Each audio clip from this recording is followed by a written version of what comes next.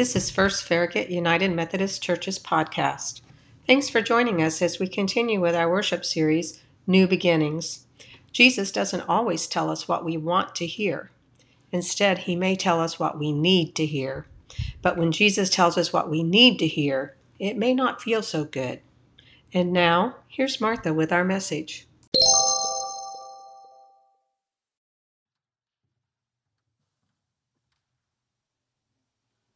Our scripture reading today is from Luke chapter 4, verses 21 through 30.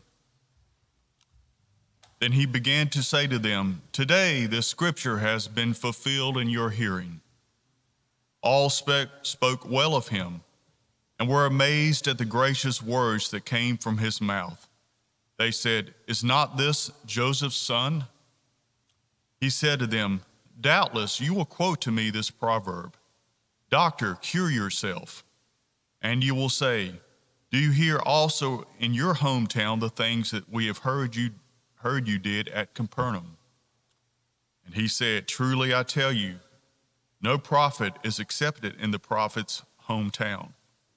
But the truth is, there were many widows in Israel in the time of Elijah, when the heaven was shut up 3 years and 6 months. And there was a severe famine over all the land. Yet Elijah was sent to none of them except to a widow at Zarephath in Sidon.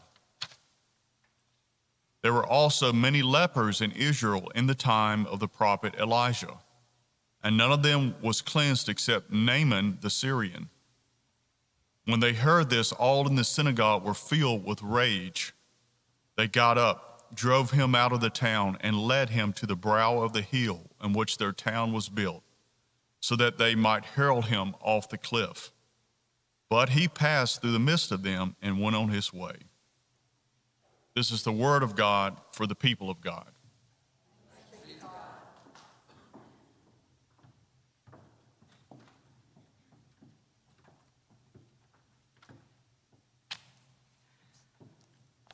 Good morning. It feels like it's been 30 minutes since we started, and I didn't get to greet you. My name is Martha. I'm the pastor here. It's good to be worshiping with you. If you're here for the first or second or third or however many times or online, we are grateful that you are here.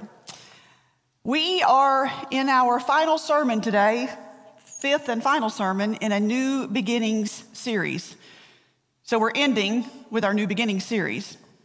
And the interesting thing is that we're ending this series by looking at what, according to the Gospel of Luke, is Jesus' first sermon. So we're ending a sermon series with Jesus' first sermon, which leads me to ask you a question. Here's your chance. What do you expect from a sermon? Notice I didn't say I might deliver on it, but the question is, what do you expect? Now, over the years, I've asked that question of several folks because that's what you do as a pastor. And here are some of the responses that I've gotten when asking, what do you expect from a sermon? I expect a sermon to reveal something about the Bible in a way I hadn't thought of previously. Okay.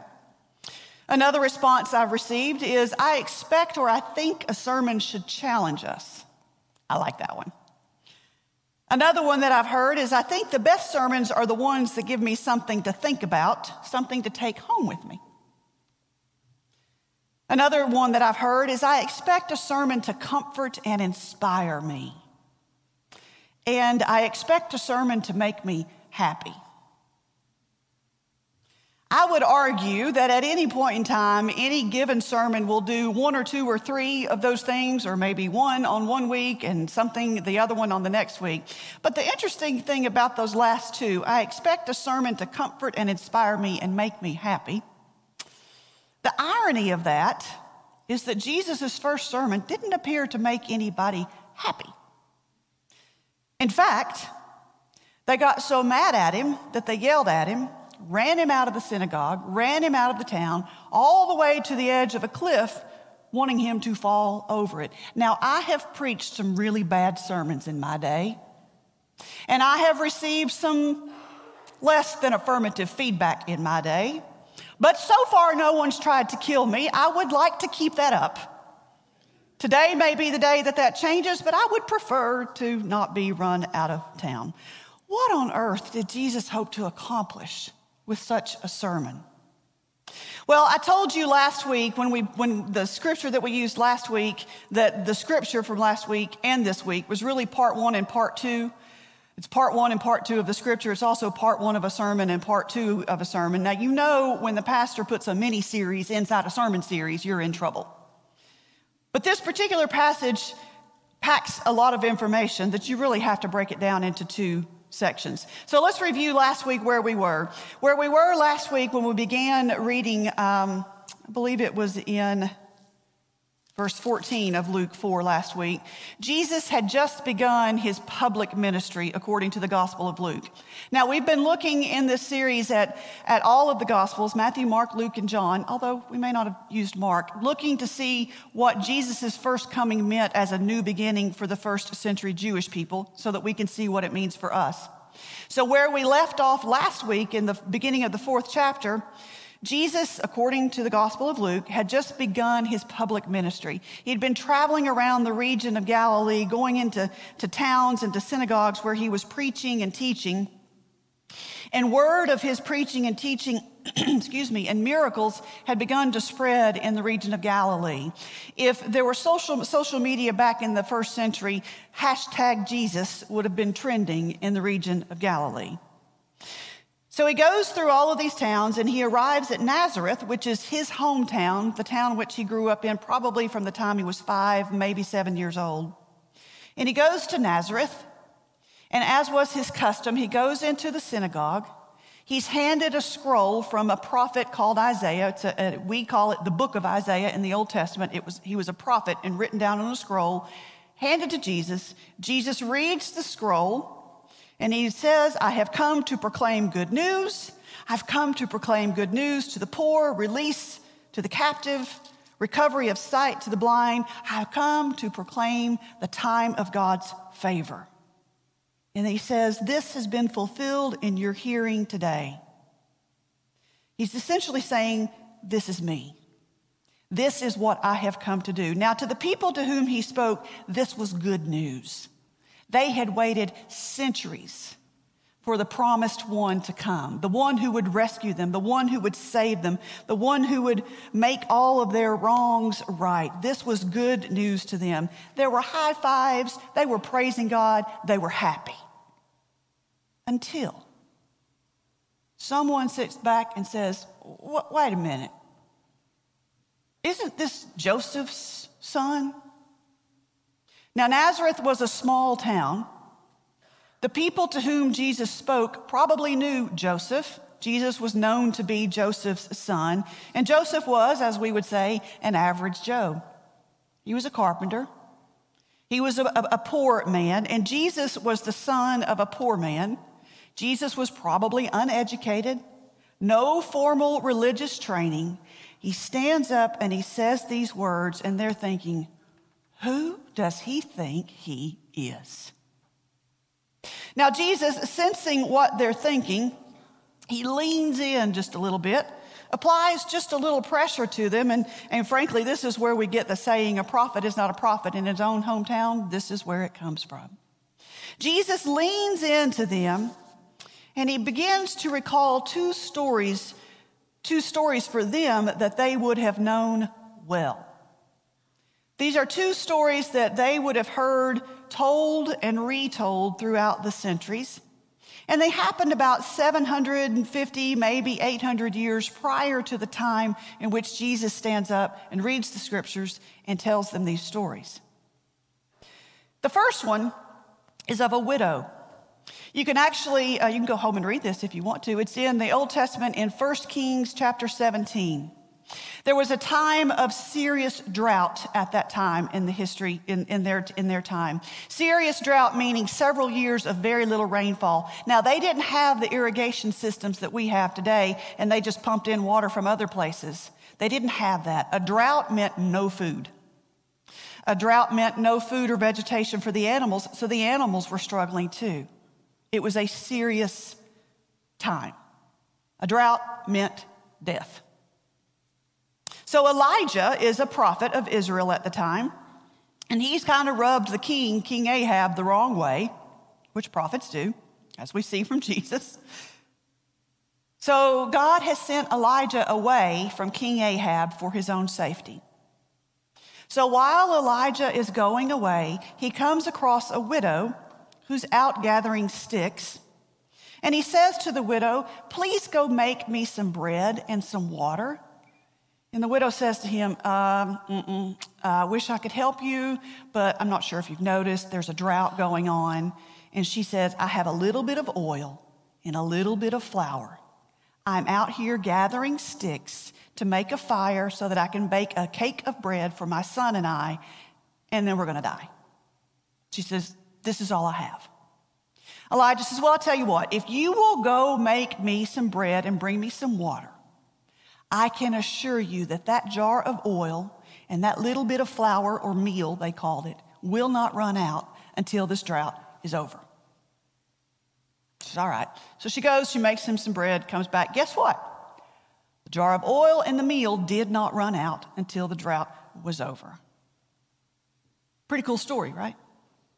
God, through Elijah, saves this woman and her son. God cares for the poor. God cares for the widow. God cares for those who don't have enough. Why on earth would the people to whom Jesus spoke be mad at him? Who wouldn't like that kind of story? The woman was a Gentile, which essentially means she was not of the Jewish origin or the ancestry that Elijah was, or the people to whom Jesus spoke. She was an outsider. And Jesus goes on and says, there were tons of widows in the region of the Israelites in that time of the drought, but Elijah wasn't sent to any of them. Elijah was sent to that woman who was an outsider. So the people are thinking, what's your point here? So then he goes on and he tells them another story. It's also from the Old Testament, from the Second Kings 5, about a man named Naaman. Now, this particular story is about Elisha. We love to confuse our names in the Bible. There's Elijah, who's a prophet. Elisha is Elijah's successor. Did y'all keep that straight? Elisha, Elijah. We like to confuse ourselves. So this takes place probably about maybe 30 years after the story of Elijah and the widow. And the Israelites are at war with the Syrians. The Syrians have been trying to conquer them for a long time, and there's a high-ranking Syrian officer named Naaman. Naaman is a Syrian. Elisha is a Jewish person. They are on sworn enemy sides. Naaman has leprosy, which is a dreaded disease in the ancient world. On one of Naaman's and his army's raids, they capture a Jewish girl. She becomes a slave. She ends up being a servant of the queen of the Syrians. And she finds out that Naaman has leprosy. And she says, "Oh, I wish that we were in Israel with my people. There's a man there named Elisha. He could heal you of your leprosy." Long story short, Naaman sends for Elisha. Remember, they are sworn enemies. Sworn enemies. Elisha comes. Naaman is healed. They all live happily ever after. Not really. They continued to fight. But Jesus again reminds the people to whom he's speaking in this scripture that there were many lepers in the time of Elisha. But Elisha didn't heal the lepers of Israel. He healed Naaman, the sworn enemy.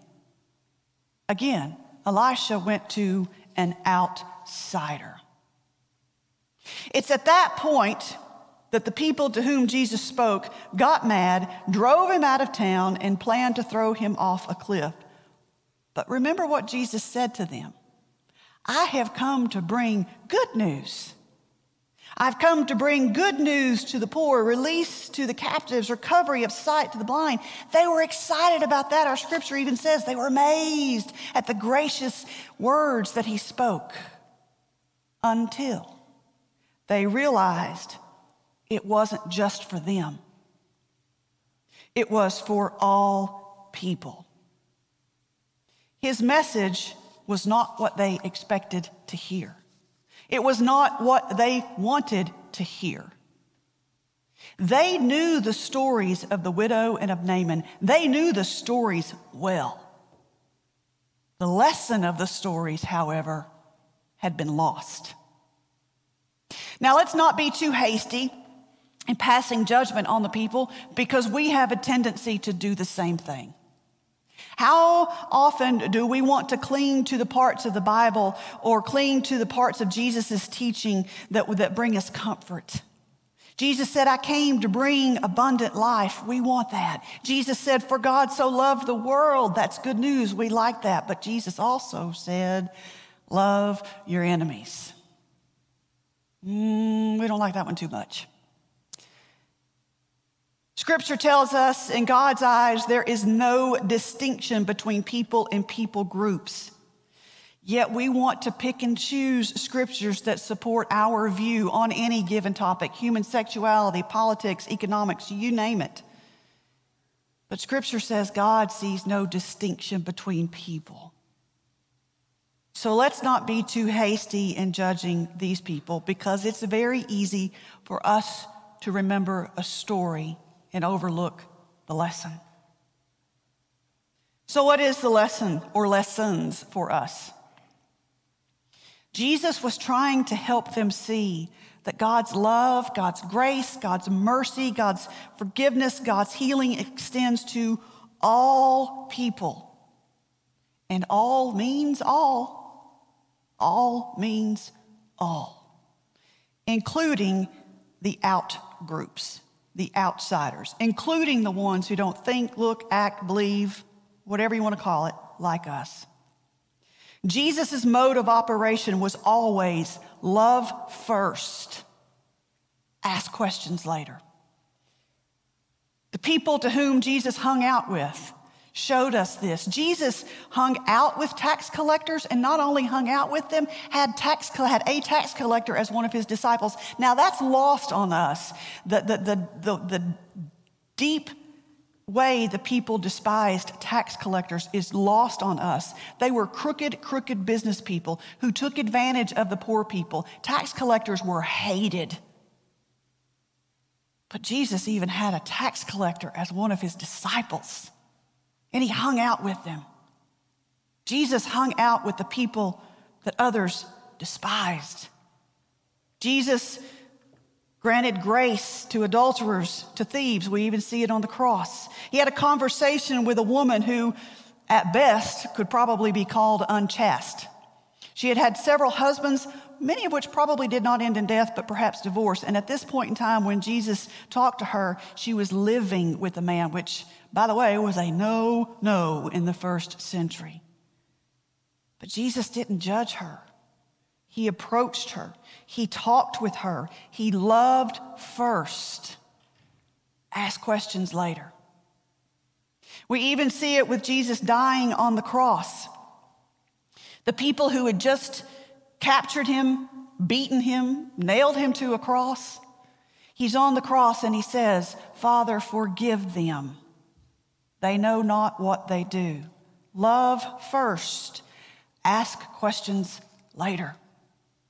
Jesus did it repeatedly. The other lesson we get from this is when we do that, when we love first and ask questions later, we will run into opposition. When we remind ourselves to pay attention to the lessons and the stories of Jesus, and we actually begin to live it out, we will find opposition. Jesus did. Why would we think we're any different? But the interesting thing, when we encounter opposition, if we look at what Jesus did, we'll know what to do when we encounter it. What did Jesus do? As they were trying to run him out of town, drove him to a hill, tried to kill him, we're told he passed through them and he went on his way. Undeterred by their anger and their opposition, he continued to do what he was sent to do.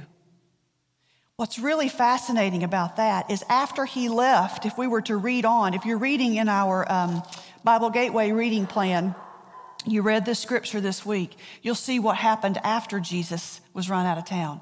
He kept going and did what he was called to do, and he went to a town called Capernaum, where he did exactly what he'd done in Nazareth and every other town. He went to the synagogue, he preached, he taught. They actually liked his preaching, believe it or not. They liked his preaching, they liked his teaching, they loved the miracles that he worked, so much so that if we were to read on in verse 42, the crowds were looking for him, begging him to stay with them.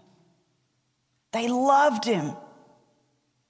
One town hated him, tried to kill him. One town loved him, wanted him to stay. But look what Jesus did when they wanted him to stay. He said to them, I must proclaim the good news of the kingdom to the other cities also. For this purpose I have come. And he continued. Those are two examples. One, they hated him, ran him off a cliff. Jesus could have said, I'm done with you ungrateful people, and stopped right there. But he kept going. Then he goes to another town. They love him. Who doesn't want to belong, to be accepted, to be loved, to be respected? Oh, how easy it would have been to stay right there where it was comfortable. But he didn't. He kept going with his mission. Disciples of Jesus, if we are listening to the Holy Spirit, really living out what Jesus models, we will encounter opposition, yes, but we will encounter a peace that passes understanding. When we are listening to the Holy Spirit, paying attention to what Jesus teaches, we will continue to grow and take steps. This series has been about the new beginning that Jesus brings, that Jesus brought to the ancient world. We seem to forget he had a hard time too. He ran into some opposition. He was challenging people the way they thought. He does the same thing to us.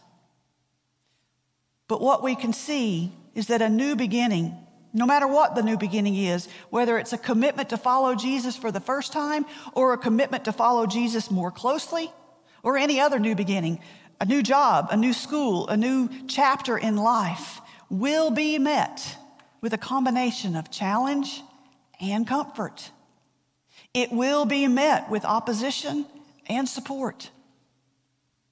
Anytime we embark on a new beginning, we'll have that combination. So the question for us as we end a new beginning story, we're not done, we keep going. What is your next step? What is it that God is calling you to do to follow Jesus? We can't stay in the opposition, in the challenging times, and we can't stay in the comfort. Following Jesus always calls us to keep going. Disciples of Jesus are ones who are constantly loving, growing, and serving. And it requires, as we started with this series, a commitment. It doesn't just happen by osmosis. I wish it did, but it doesn't. It requires a commitment. When we started this series, I challenged you to be present in worship for 8 weeks straight. I am not going to ask you to raise your hands. I'm not even going to look. Whether in person or online, 8 weeks straight. Now, some of you are thinking, woohoo, I only have to do this for 8 weeks. No. That was a start. You have to keep going. You were challenged to join in one of our Bible reading plans. The information of where to find them is in your bulletin. Either read through the Bible or the Bible Gateway. How's it going? My guess is you probably had some hiccups along the way. I know I have. I've spent one day catching up 3 days worth of reading. I've been there, done that. It's okay. Keep going. We have some tools. We're not able to gather quite as frequently in small groups as we used to. We're working on trying to bring that back. But there are tools on YouTube, on our private Facebook First Farragut Church online group. There are tools out there to help you in your journey. Use them. Because following Jesus doesn't happen by osmosis. It requires us to make a commitment. And as we see the example of Jesus in this story, we have to keep going. What is your next step? In the name of the Father, and of the Son, and of the Holy Spirit. Amen.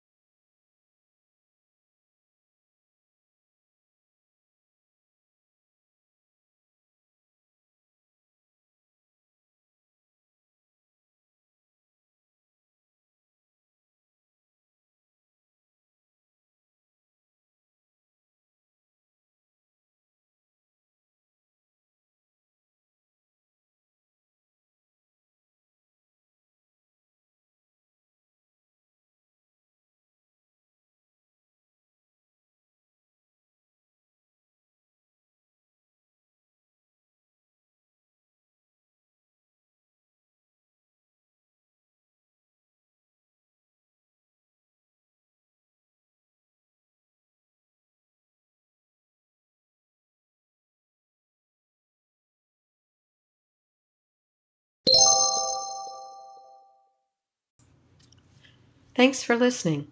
Be sure to join us next week as we begin a new worship series about the will of God, aimed at deepening our understanding of what is meant by the will of God. There are many questions, assumptions, and misconceptions around the phrase God's will. In many cases, a faulty understanding of the will of God leaves a poor representation of God's character in the hearts and minds of people. See you then.